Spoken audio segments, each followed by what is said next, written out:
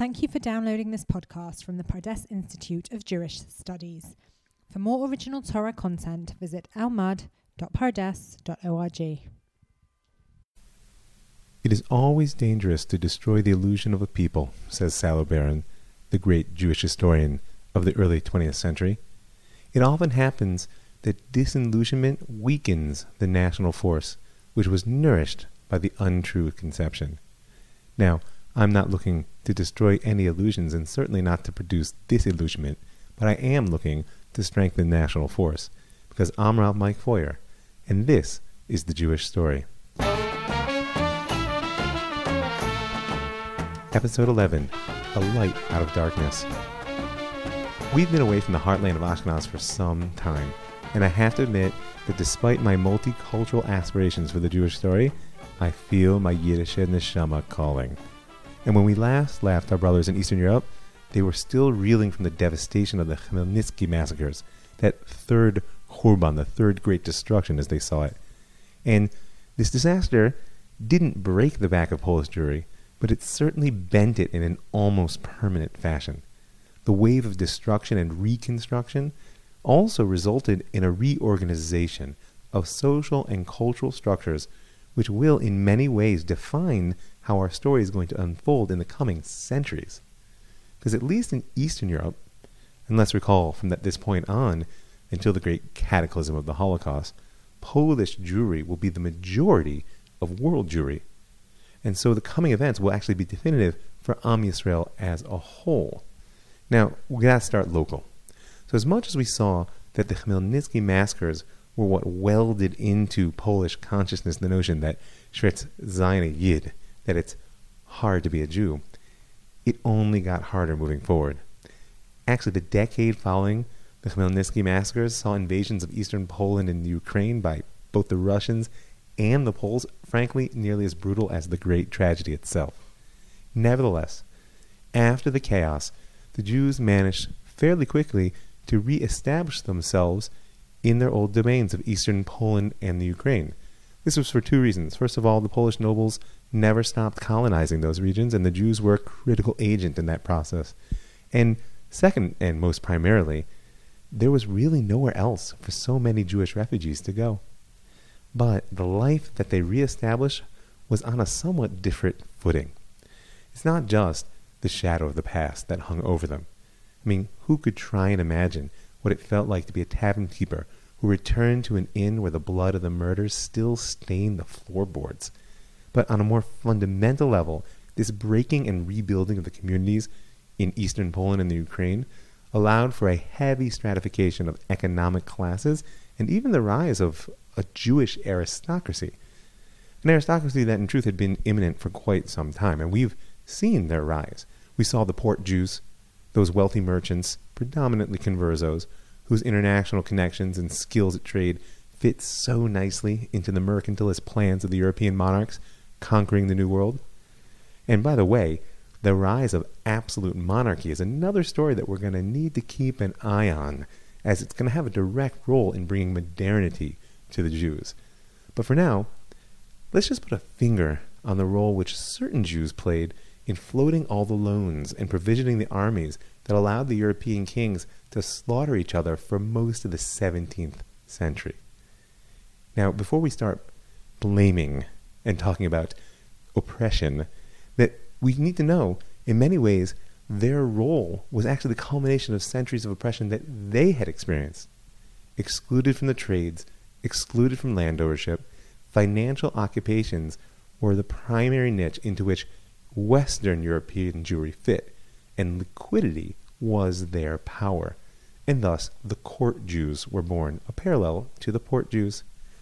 These were Jews who walked freely in the courts of kings, and whose wealth and daring purchased them a freedom of action which their co-religionists could only dream.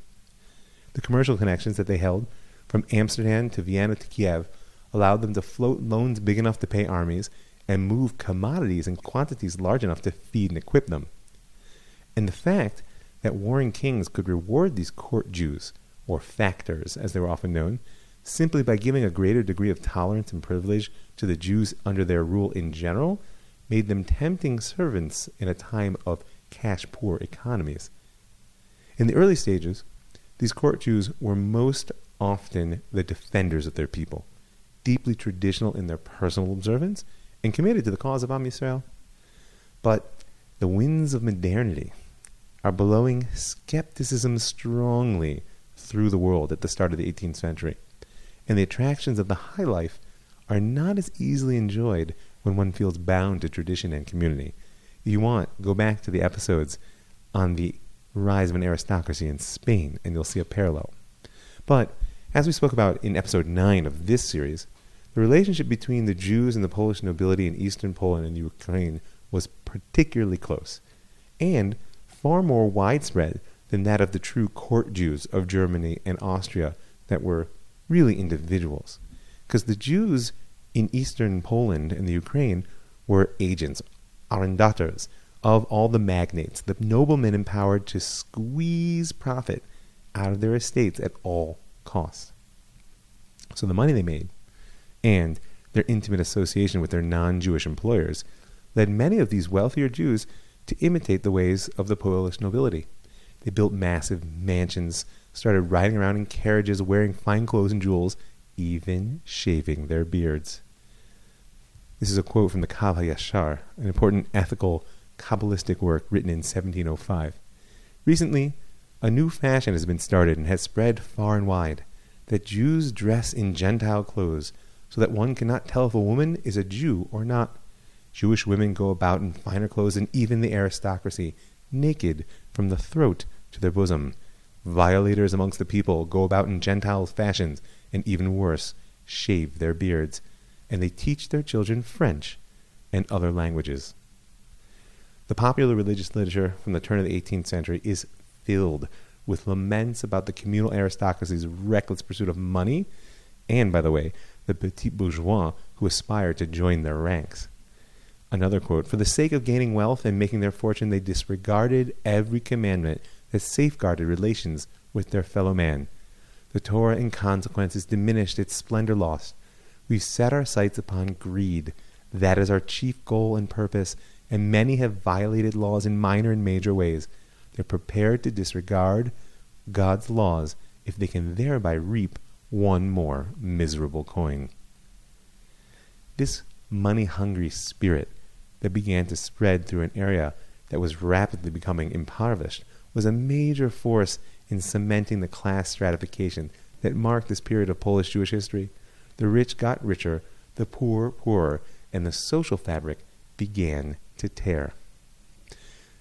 That's only one problem we're facing. There's another institution that will really come close to the breaking point at this phase of our story. In episode 9, again, we spoke about the rise of lay leadership in Jewish communities and the subsequent erosion of rabbinic authority. After all, not only were the wealthy communal leaders the only ones with the power to intercede with the non-Jews, and not only did they bear the brunt of the communal tax burden, they paid the rabbi's salary. And don't forget, the communal rabbinate in Eastern Europe wasn't just a matter of organizing prayer in the synagogue and guiding ritual life. These rabbis served as the dayanim, as the judges. They were the judiciary of the Jewish community, which had exercised extensive autonomy under Polish law since the early 16th century. And there's no better way for the wealthy to consolidate their power than to subordinate the courts.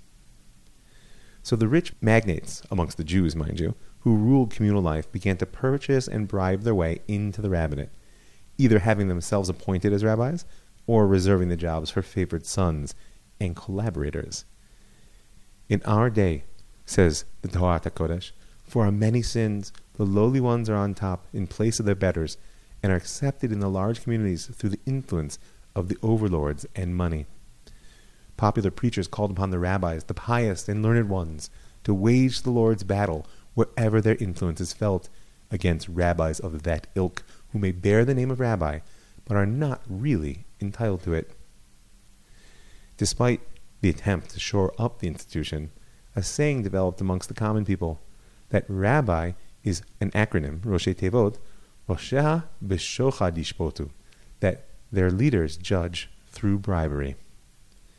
Now this was hardly a new situation, that undeserving and even evil people should co-opt what is meant to be sacred leadership. But in early 18th century Poland, it became a class-wide phenomenon, which when combined with the rise of gross materialism and intra-communal political oppression, led to a social and economic stratification of Jewish communities which had never before existed, at least to this degree. So the people were poor, the rich were powerful, and the rabbinate corrupt. Sounds like a recipe for a revolution to me. Except one thing is missing. You know, Hannah Arendt, the great German Jewish political theorist, wrote a book called On Revolution. By the way, it's quite important work comparing the French and American revolutions. I recommend you read it. But there, she says that the two critical ingredients for revolution are, first, a widespread loss of confidence in the power of present rule, and second, a class of professional revolutionaries ready to pick up the pieces when the situation collapses. So who will they be in our story?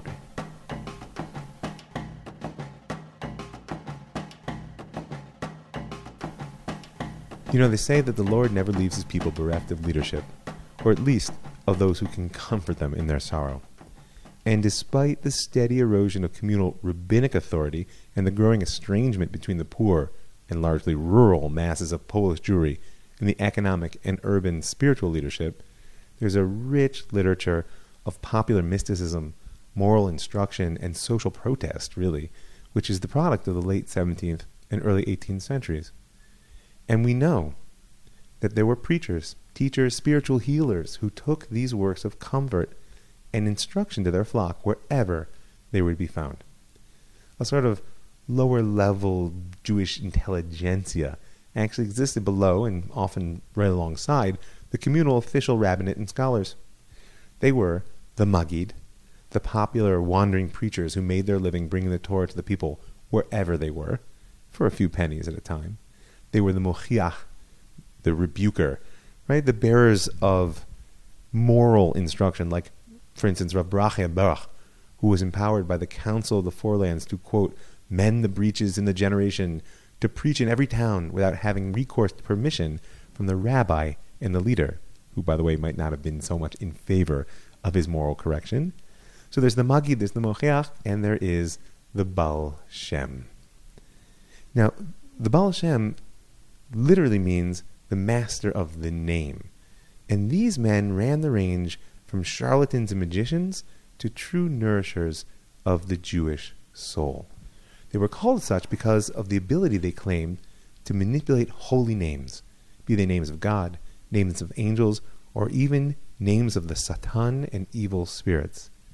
I say claimed, but they were certainly seen by the people as a direct source of divine influence. And they used popular Kabbalah, magical devices, herbal remedies, and amulets to do everything from restoring spiritual and social order to providing personal salvation. And everybody took them up on it.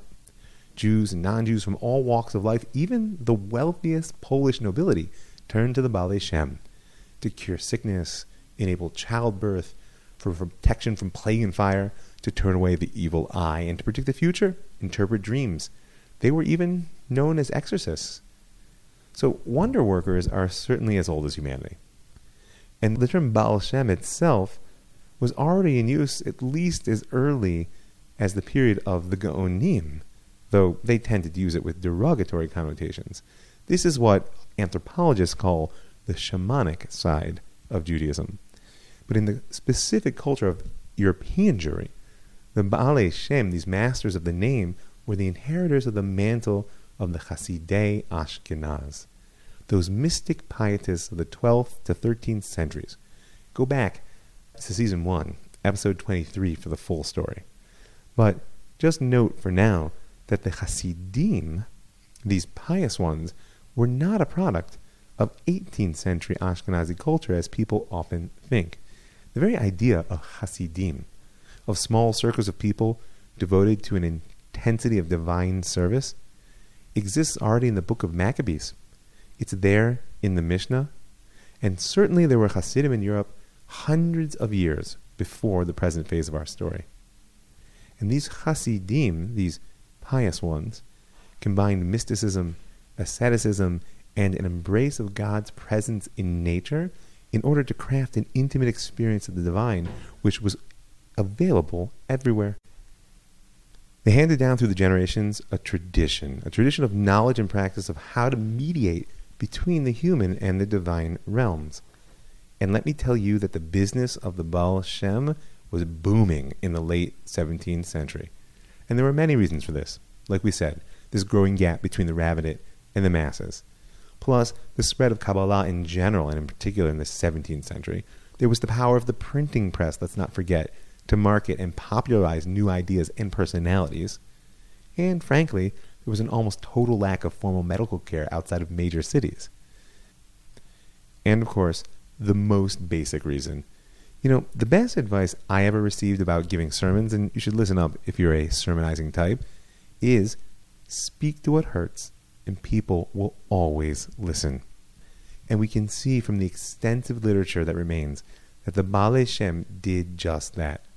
They brought not only healing, but comfort and hope in the face of the darkness of exile, and it seemed to be getting darker by the day in the 17th century.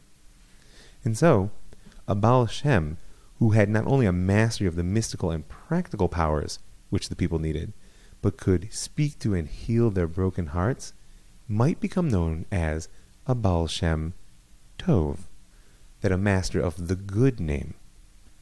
There's one more element that needs to be addressed before we can get to the Baal Shem Tov and the birth of Chassidut as we know it. And we have to address it both because it's real and because it's going to significantly muddy the waters of the spiritual revolution to come. And that is the link between the Baalei Shem and the ongoing Sabbatean struggle in Europe. I know that Shabbatai Tzvi has been long dead in our story, but nevertheless, his antinomian brand of mystic messianism, his tying together the breaking of the law and the coming of redemption, is alive and well, as we will shortly see. Now, some of the Baalei Shem, in their capacity as wandering preachers who really reached the people in every place, fought the heresy tooth and nail, and in fact often stood shoulder to shoulder with the official rabbinate in a way that they were loath to do on almost every other issue. But that mode of wandering preacher who offered mystic salvation, often in the form of amulets with secret names written on them, or through teaching doctrines that could justify the base behaviors of those who sought them out, was a powerful tool for spreading the heresy underground as well. And despite the fact that Shabtai Tzvi died well before the end of the 17th century, the real damage done to the social fabric of European Jewry by his heretical attempt at a messianic revolution showed itself in the 18th.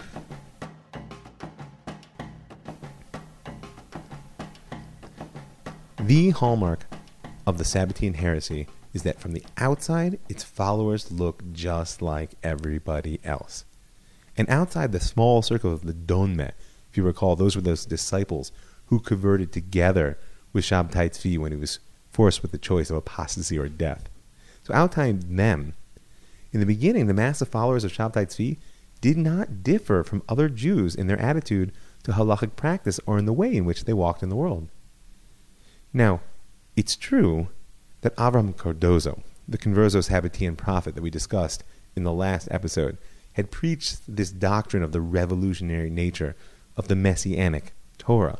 But there's very little evidence that before the turn of the 18th century that there were widespread heretical practices, much less ideas. But there's very little evidence that before the turn of the 18th century, heretical practices, as opposed to ideas, defined the Sabbateans. In fact, the outstanding prophet of the Sabbateans in Poland in the 17th century was Yehoshua Heschel Hatzoref. He composed what's known as Sefer Hatzoref. He was a silver worker, consisting of thousands of pages of mystical and numerological explanations, mostly around Shema Yisrael, the great declaration of unity of God.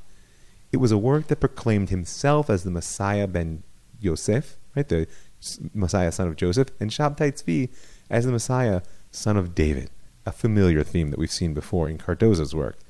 It was divided even into 5 parts, and his followers saw it as the future Torah of the Messiah. But despite this, its attitude toward rabbinic law and tradition was completely conservative.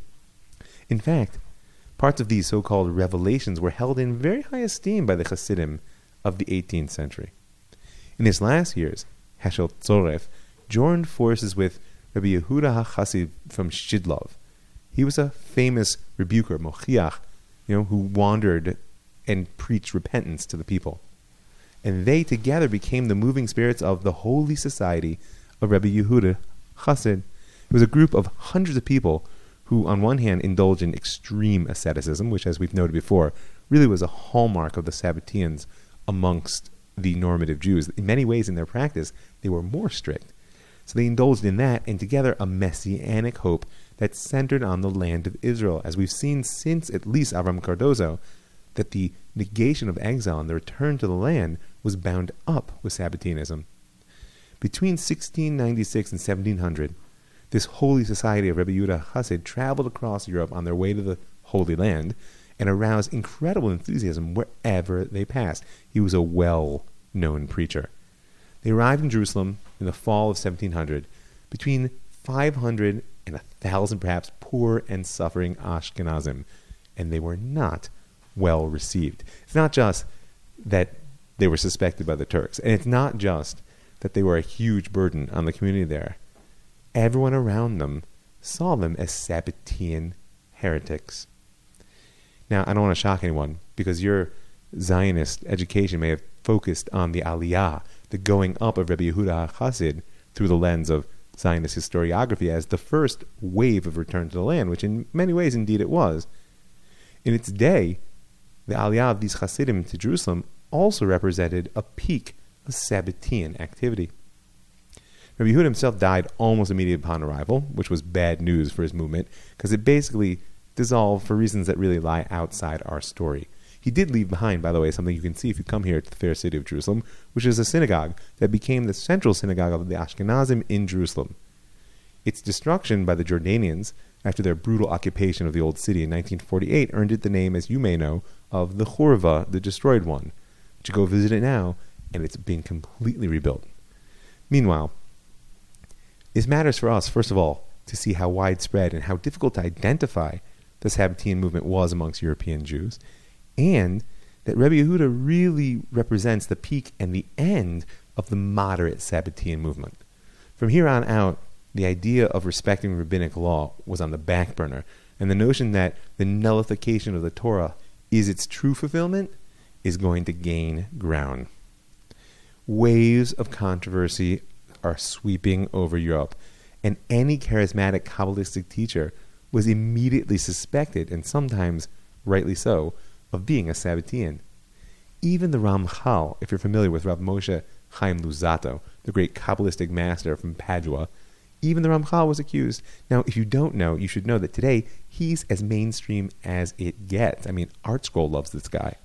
But in 1727, his claims to divine inspiration and his novel Kabbalistic revelations caused controversy to swirl around him for a decade. He was excommunicated and seen as a Sabbatean, although, in all fairness, history has proved him out. But there's no question that the real explosion and then implosion of Sabbateanism in Europe occurred through the Frankist movement. Born Yaakov ben Yehuda Leib in Korlovo, it's a small town in Podalia, which is in the southeastern portion of what was then the Polish kingdom, Jacob Frank rose to be the chief prophet and leader of the radical Sabbateans in Europe, ultimately claiming, of course, to be Messiah and then the reincarnation of Shabtai Tzvi himself. Now, he was in his beginnings the product of a traditional Jewish society, though in his later years he would boast of his ignorance of rabbinic law and pride himself on being what he called a prostak, just a simple man.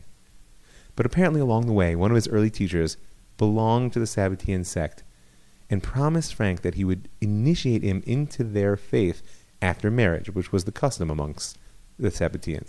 And in 1752, when he married, there were 2 Sabbatean emissaries at his wedding. Afterwards, they accompanied him on his travels through the Turkish Ottoman Empire and initiated him into his faith, because he was indeed, it seems, a Turkish citizen.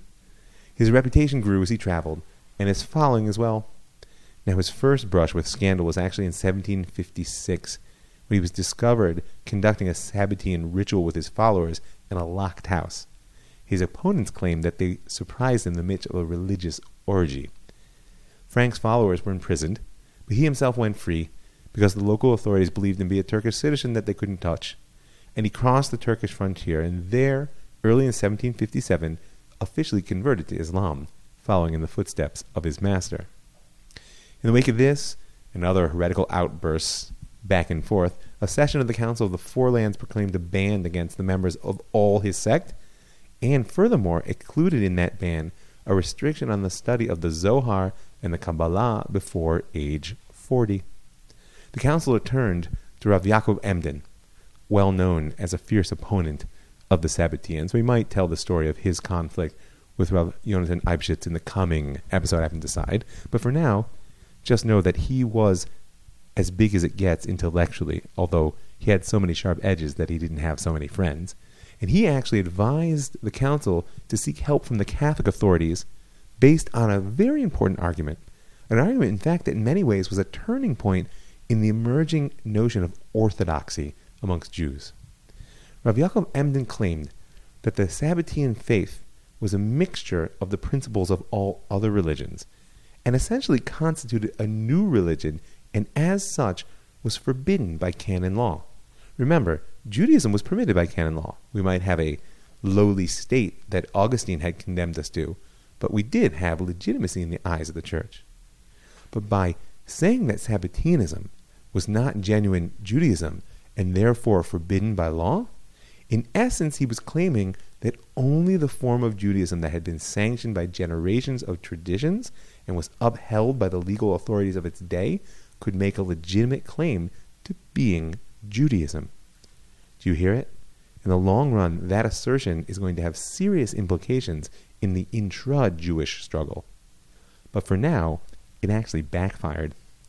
Frank's followers, severely harassed by Jewish officialdom and pushed into a corner, proclaimed themselves contra Talmudists against the rabbis and sought the protection of the church from their Jewish persecutors. And they succeeded big time. The church saw them a ripe plum, potential candidates for mass conversion, which would be quite an accomplishment at this point as modernity approaches. And the Frankists, in turn, used their protected position to petition the church for a public disputation between themselves and the leaders of the Jewish community. Sabbateanism was coming out from undercover. And just like the heyday of the Middle Ages, when the rabbis faced off against the bishops and debated for the legitimacy of their faith, now they wanted their day in court. So the rabbis managed to avoid accepting the invitation for nearly a year. But after great pressure from the bishop, the disputation finally took place from June 20th to 28th, 1757. And needless to say, it didn't go well. On October 17th, 1757, the local bishop issued his decision in favor of the Frankists, imposing a number of penalties on the Jews, the chief of which was a condemnation of the Talmud as worthless and corrupt, with an order that it be burned in the city square. It's a story we've been hearing since the 13th century. All the local homes were to be searched for copies of the Talmud, and according to contemporary accounts, many cartloads of the Talmud were in fact destroyed. And the story only gets crazier from here. There was a mass conversion of the Frankists to Christianity. Their growing reputation for orgiastic rituals, their support of the blood libel against their former Jewish brothers, which, by the way, began to become a major issue for Polish Jewry in the 18th century. And it's worth noting that once the reality of this last gasp of widespread Sabbateanism faded, which indeed it did with Frank's death, even though his daughter Eva continued in his way for some time. What's interesting is that Frank was remembered by many of the descendants of his followers not as a crazy prophet or a reincarnation of Shabtai Tzvi, but rather as an early fighter for liberation from the ghetto and against rabbinic stricture and a bridge to Enlightenment liberalism. You never know how history is going to treat you.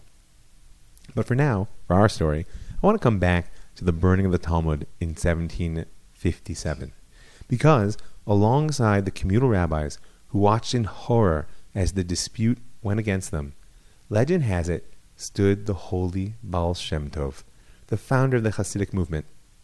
You know, it's noteworthy that the Frankist movement had erupted in Podolia and Galicia, within the very communities that in a short time became the heartland of the Hasidim. And the Hasidim would later tell the tale that the Baal Shem Tov had heard of the decree in a prophetic vision on the eve of Yom Kippur preceding the dispute. And when he heard, he ran to the synagogue, threw himself to the ground before the Holy Ark, and cried out, "Woe, for they wish to remove the Torah from us. How will we go on living scattered amongst the nations without the Torah?" And the Hasidim added that their master was also angry with the rabbis as well. Now, why would that be? I could understand being angry with the bishop. I could understand being angry with the Frankists.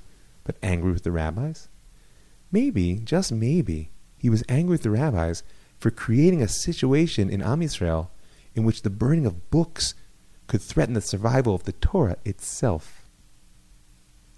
We're going to get a proper presentation of the Baal Shem Tov in a few minutes.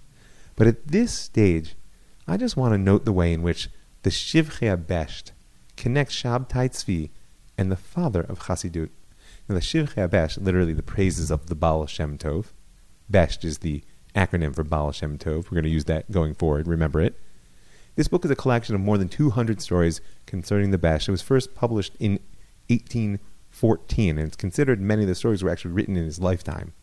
And it follows the model of the Shivchei HaAri, the praises of the Holy Ari in Tzfat, I hope you'll recall, which was unique in its day, in creating a legendary aura around a charismatic leader and transforming the stories of his doing into a primary source of knowledge about his path. So there, in the Shivchei HaBesht, it records the legend of an event in the early life of the Holy Baal Shem Tov. Quote, Shabtai Tzvi came to the Besht to seek a way to rehabilitate his soul, which could come about only through blending soul with soul, spirit with spirit, being with being. The Besht proceeded with great caution, because he feared that Shabtai Tzvi was a great evildoer. Once, when the Besht was asleep, Shabtai Tzvi, may his name be blotted out, it says, came and tempted him, so that he managed to throw him down into the lowest part of the netherworld. And the Besht looked around, and he found himself together with Jesus of Nazareth, upon a board called a slate. The Besht said that there was a spark of the sacred in Shabtai Tzvi, but that Samael the Satan trapped him in his dungeon. Gewalt. I just wonder, what exactly was that temptation that the Besht succumbed to, which landed him in this lowest place of the netherworld? I can hazard a guess, though, seeing it was Shabtai Tzvi who took him there, and none other than Jesus of Nazareth, who was his companion. You know, the notion of a revolutionary nature of a Messianic Torah wasn't invented by Shabtai Tzvi, nor even by the Jesus of Nazareth. All you have to do is look in the prophet Jeremiah, in the 31st chapter. See, a time is coming, declares the Lord, when I'll make a new covenant with the house of Israel and the house of Judah. And it will not be like the covenant I made with their fathers when I took them by the hand to lead them out of the land of Egypt, a covenant which they broke, though I espoused them, declares the Lord. But such is the covenant I will make with the house of Israel after these days, declares the Lord.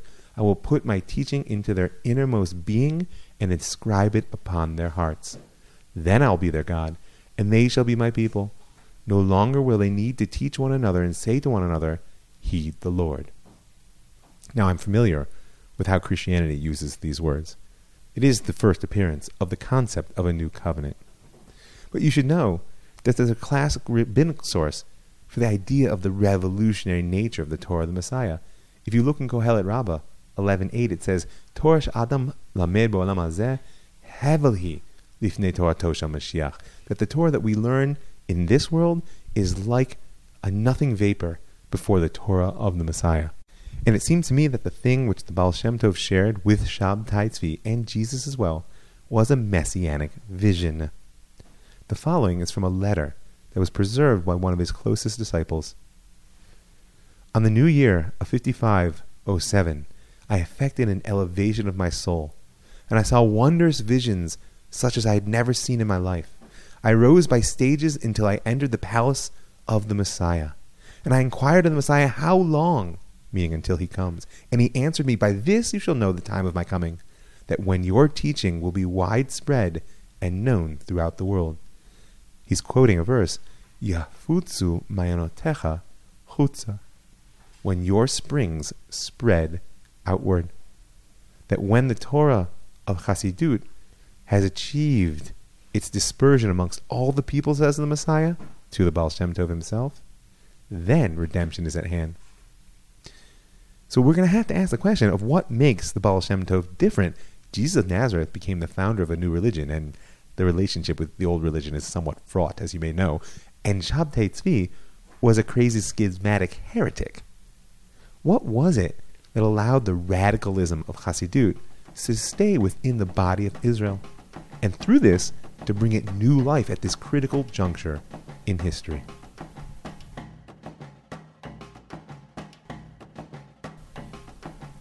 Rabbi Yisrael ben Eliezer was born approximately 1700 in a small town in Podolia, which was only beginning to recover from the devastation of the Turkish-European wars. Don't forget that they stopped the Turks at the gates of Vienna in 1683. His parents were poor and left him an orphan while he was still young. And they say that the only inheritance he received were his father's last words on his deathbed. My beloved son, remember this as long as you live. God is with you. You need not be afraid of anything. It might not sound like much, but let me tell you, he made those few words into an entire world. The communal organizations of Polish Jewry, as we've noted, were at their height at this stage of history. They looked after the young boy, ensuring not only that he was fed, but that he received a proper education as well. And he had promise, but apparently traditional schooling didn't quite fit. Young Yisrael would study a few days, and then he would disappear from class for just as long. And when people went in search of him, they would find him sitting off at a quiet spot in the woods. They would send him back to his teacher, but before long he'd flee to the solitude of the forest once again. But he made his way, and when he became a teenager, the community was no longer responsible to care for him. And through his intelligence and simple honesty, which won over everyone he met, he became assistant to a school teacher in a small community close to the city of Brody in the western Ukraine. Part of his job, apparently the one he loved the most, was to escort the young children to and from school. And the early legends of his life tell us how he would lead them in song and praises of God as they walked amongst the trees. We find him next as a caretaker in a synagogue, once again seeking the simplest employment which would allow him to avoid notice and spend most of his time in contemplation of God. Legend has it that it was at this time a strange figure by the name of Rav Adam Baal Shem appeared at the synagogue with a package of manuscripts. He claimed that his own father's will had instructed him to deliver them to a youth named Yisrael ben Eliezer because they, quote, belonged to the root of his soul. And it was from this Reb Adam, which is a strange name that Jews rarely use, that young Yisrael learned the secrets of the Balei Shem.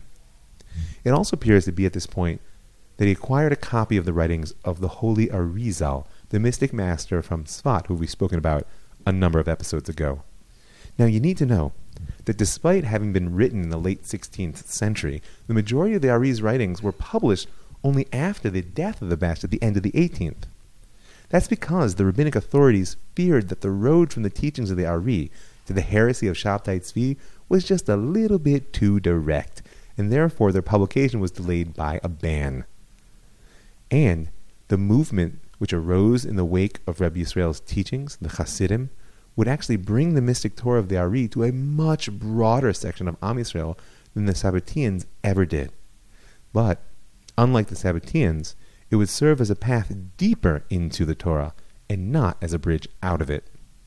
So, Yisrael soon married, but the brother of his wife, a prominent rabbi in Brody, couldn't bear to live in close proximity to a brother-in-law who dressed like a peasant and spoke like a boor, and who appeared to be empty of any Torah.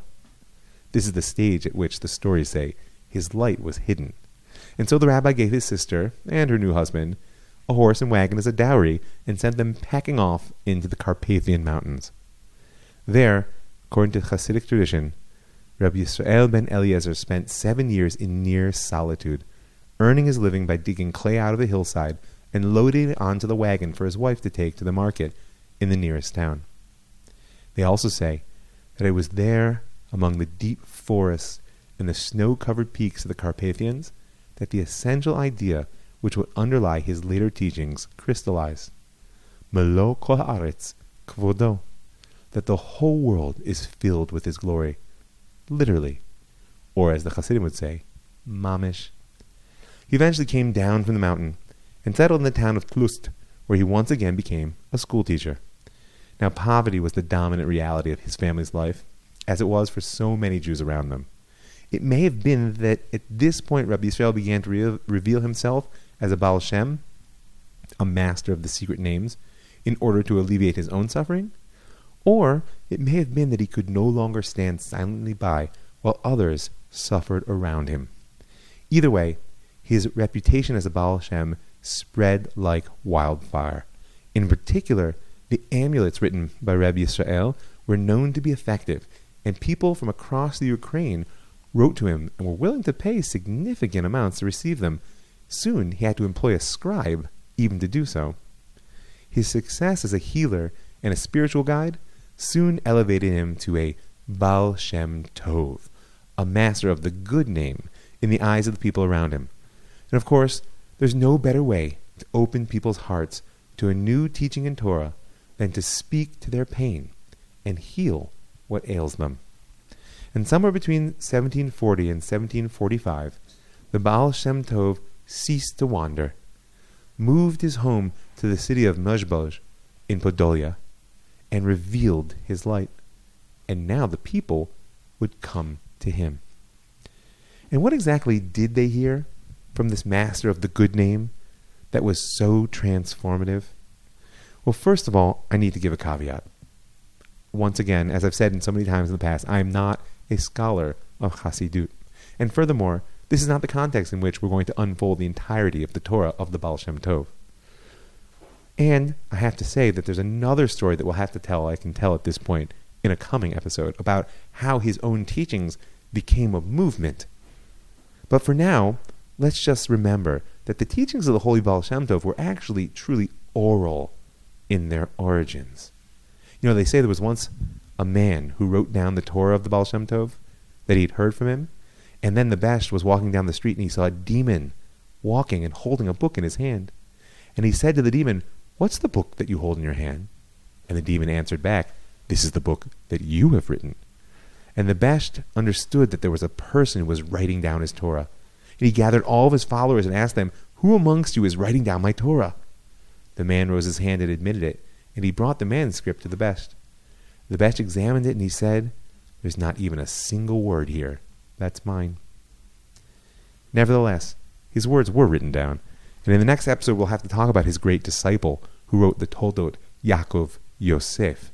But for now, we'll suffice ourselves with a few words from Tzavaat HaRivash, the testament of the Rabbi Yisrael Baal Shem. It's a collection of the best teachings compiled by his students and followers, and it's an invaluable source of instruction in his path. In it, he interprets the verse, B'kol drachecha deu, in all your ways know God, as an all-embracing guide to divine service. In everything that exists in the world, he says, there are holy sparks. There is nothing empty of the sparks, even wooden stones, even all the actions that a person executes. To the Besht, every event that occurs, everything a person sees or hears, are all opportunities to know and serve God. There is no time, no circumstance, and no place in which you cannot connect with the infinite. Now that sounds beautiful, but it will be a source of much controversy with normative rabbinic Judaism, which had tended to place the emphasis for connection with God in what we think of as religious practice. The deepest expression of that connection to God is dveikut, the cleaving to God. And the essential tool for dveikut is prayer. Now there's a common misconception out there that the Besht somehow denigrated Torah study. that he was leading a revolt against the intellectual class. Now, it's true that he taught that even the deeds of the simplest Jew, if done correctly and with absolute sincerity, were equal and perhaps even higher than those of the greatest scholars. But he wasn't downgrading Torah learning. He was upgrading prayer. You know, when the Besh's fame began to spread, his followers began to come into conflict fairly quickly with some of the non-Hasidic Jews, and in particular because they were unwilling to submit to the somewhat rigid time schedule of traditional prayer. Their attitude was that if the goal is dveikut, cleaving to God, then one couldn't possibly cleave to God until they were ready, whether it fit the time schedule or not. And that wasn't just a personal issue. Jewish prayer is a pillar not only of divine service, but also of communal life. We prayed together in a synagogue, and at this point in European history, it was often illegal to open new houses of prayer in a particular town. So therefore, conflict was inevitable. Picture the 5 guys that were ready to pray, and the 6 other ones that weren't. And so the story goes that the Besh was summoned before the Council of the Four Lands, that supreme authority of religious life in Poland, to account for his behavior. The head of the council, Rav Avram Abba, asked, "Judging by your conduct, it would seem that you are possessed of a Holy Spirit, but there are those who say you are unlettered. Let us now test your expertise in the laws of the Torah." So they asked him to explain the rule of what happens when one forgets to say Ya'alev Yavo on the new moon. It's a special prayer that's added into the service. It doesn't matter if you don't know what it is. What you need to know is it's a classic test question. And the expectation was that he would now demonstrate his virtuosity and command over all rabbinic literature. But that's not the way the Besh saw things. He simply replied, "This law has no purpose for you or for me. For you may well forget to perform something for which the penalty is very great before I forget what prayers I must recite." You can imagine that wasn't so well received. So prayer was the primary method for achieving this divine union of dveikut, and joy was its goal and result. Because for the holy Baal Shem Tov, joy was the key and central path of divine service, and was itself a means to repair the world, and therefore a key to redemption. You know, the Kabbalah, the mystic Torah, teaches that judgment can only be sweetened at its source. And for the Rizal and the masters who preceded the Besh, our ability to sweeten these judgments and thus perfect creation comes through a mastery of complex theosophic systems which affect changes on the scale of the cosmos, of all existence, repairing the Godhead, as the academics say. And the Besh certainly agreed that humanity had been empowered through the Torah, and in particular through the Kabbalah, to complete creation and bring redemption. He just shifted the scale of this work from the cosmos to the individual. He moved from Tikkun Olam, the fixing of the world, to Tikkun Hamidot, the fixing of myself. And our ability to find beauty within the ugliness of life, he says, to see the spark of light even in darkness, actually reveals God's deeper intent in creating darkness to begin with. And that in turn allows us to celebrate even the most difficult of experiences as an expression of divine will. And this joyous celebration itself redeems the divine spark within what appears to be evil, carrying it up to its origins in God's will. Reconnected, the evil is sweetened and transformed through our embracing it with joy. The Besh taught that our consciousness transforms the world, that redemption finds its expression not in mystic tikkunim fixings of the systems of the Ari, or in the explosive heretical messianism of the Sabbateans, but in ordinary people who can serve God in joy in the face of the evils of life. And that's extraordinary. And now you can hear why it caught on. You know, there's so much more to say. And I can see now that it's clear that the next episode is already taking shape. I just want to finish off this taste of the teachings of the Holy Baal Shem Tov with 2 last words. Number 1, the Baal Shem Tov used to say, where your thoughts are, there you are. All of you. Now, this isn't just the power of positive thinking, which I'm a big believer in. And he was definitely an advocate of keeping one's eyes on the good in life, and in particular, not wallowing on one's past sins, but empowering oneself to make fixings going forward. This is an assertion that the real tool we have for shaping creation is our consciousness, that we're partners with God through how we know the world. And last, but certainly not least, is the principle I mentioned in the beginning, that God's glory fills the whole world. This means, of course, that God's presence is always with us. And so ultimately, what it means to be a chassid is that you're never alone.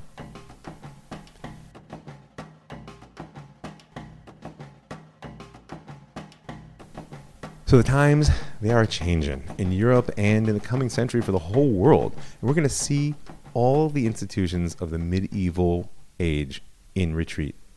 By mid-18th century, the Encyclopedists in Paris will be an open rebellion against the church, that last bastion of the old world Christian consciousness that had held sway across the continent for 1,000 years or more. Enlightened absolutism and revolution are going to replace the divine right of kings, and slowly but surely the contours of the Western world as we know it will begin to take shape. At the same time as these rebels and progressives are raising the flag of reason and using it as a stick to beat ecclesiastical authority back into a corner and to cow the nobles, by the way, the holy Baal Shem Tov is forging his own path away from the entrenched institutions of the rabbinic establishment of his day, and really away from reason itself, and crafting a mythic world that could hold up to the challenges of modernity. And he might have been a spiritual rebel, but this wasn't a rebellion. And this, more than anything else, answers the question of what kept the Hasidim in when the Sabbateans were so clearly out, even though, at first glance, there's quite a bit of overlap in what was happening there, more than just geographic at least. There was never any ideological rejection of other Jews by Hasidim, whatever conflicts are to come, and certainly no claims to messianic exclusivity. The Torah and its normative practice remain the basis for all their communities. And no matter how their opponents tried to spin it, the changes in customs and the mild antinomianism of the Hasidim didn't touch the bizarre and immoral practices of the Frankists and their like. It's true that the estrangement of the economic and intellectual elite from much of the Jewish masses helped fuel the rise of Hasidut, but this was not a social protest movement or an anti-clerical rebellion. In the end of the day, the holy Baal Shem Tov's words had the power to transform Polish Jewry because he spoke to their souls and brought them comfort, hope, and joy. He spoke to their souls and he gave them new voice as well. The obscure and complex mythic symbolism of the Zohar and the Arizal were replaced by the power of story and sharp aphorisms that captured both the depth and simplicity of the Baal Shem Tov's path. There is greater complexity ahead, both intellectual and social. The coming 2 generations will see the rise of a full-scale movement of Hasidut, and with it an almost fratricidal opposition.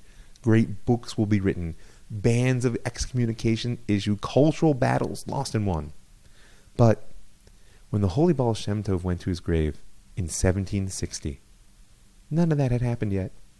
He left behind him a world whose time-hallowed structures were starting to crumble around the Jews. But it was a world a little lighter, more hopeful, and filled with joy. So I'll just end with this thought. An apprentice blacksmith, after he'd learned his trade from the master, made a list for himself of how he must go about his craft. How should he pump the bellows, secure the anvil, and wield the hammer? He left out nothing. When he went to work at the king's palace, however, he discovered to his dismay that he could not perform his duties, and was dismissed. He'd forgotten to note one thing, maybe because it was so obvious, that first he must ignite a spark to kindle the fire. He had to return to the master, who reminded him of the first principle, which he had forgotten. I just want to thank a few people. I want to thank the people who give their hard-earned money to make this show possible. I want to invite you to join them. I'm right now in the midst of a campaign, and if you go to ravmike.com, you hit the donate button in the upper right-hand corner, or you find my Patreon site, that's www.patreon.com/mfoyer. You can give a little bit of per podcast support. I also want to thank the Land of Israel Network for providing a platform to do the work that I love to do. I want to thank the Pardes Institute, that's PARDES.org.il, for giving me the opportunity to speak to so many Jews from so many places. I want to thank Sulam Yaakov, because it's my home, and I want to thank you for listening. I'm Rav Mike Boyer, and this is The Jewish Story.